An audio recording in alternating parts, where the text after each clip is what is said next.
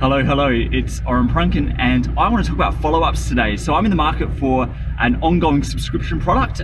There's a bit of a value in it for any vendor that ends up selling to me. So because there's a bit of value in it and it's kind of a big purchase, I've gone around to quite a few different vendors and got quotes.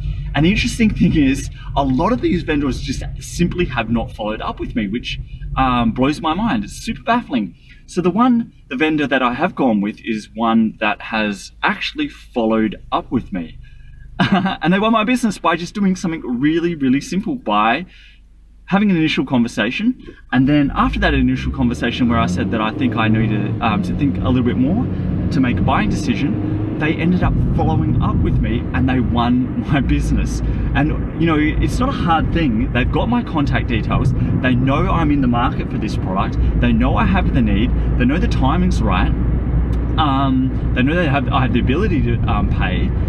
They just didn't do the extra step and pick up the phone or pick up an email and literally hit the send button or the equivalent on the phone to follow up with me and say, hey, look, we've spoken before, here's our offer, do you want it? And the only one that has got my business is the one that followed up with me. So it's really important, I think, for all of you to go out, and if you already know that the prospect has a need, has the ability to pay, has the willingness to pay, and the timing is right, this is simple BANT selling, B-A-N-T,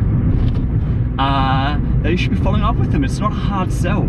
It's just getting back at the right time and getting back in their mind and being front of mind to make the sale.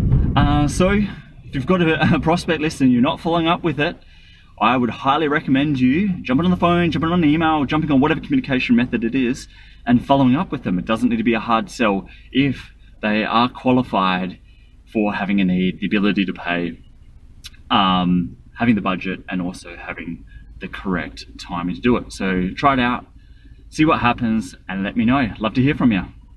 Thanks for listening, and if you like what was on here and want more, please go to orenprunken.com.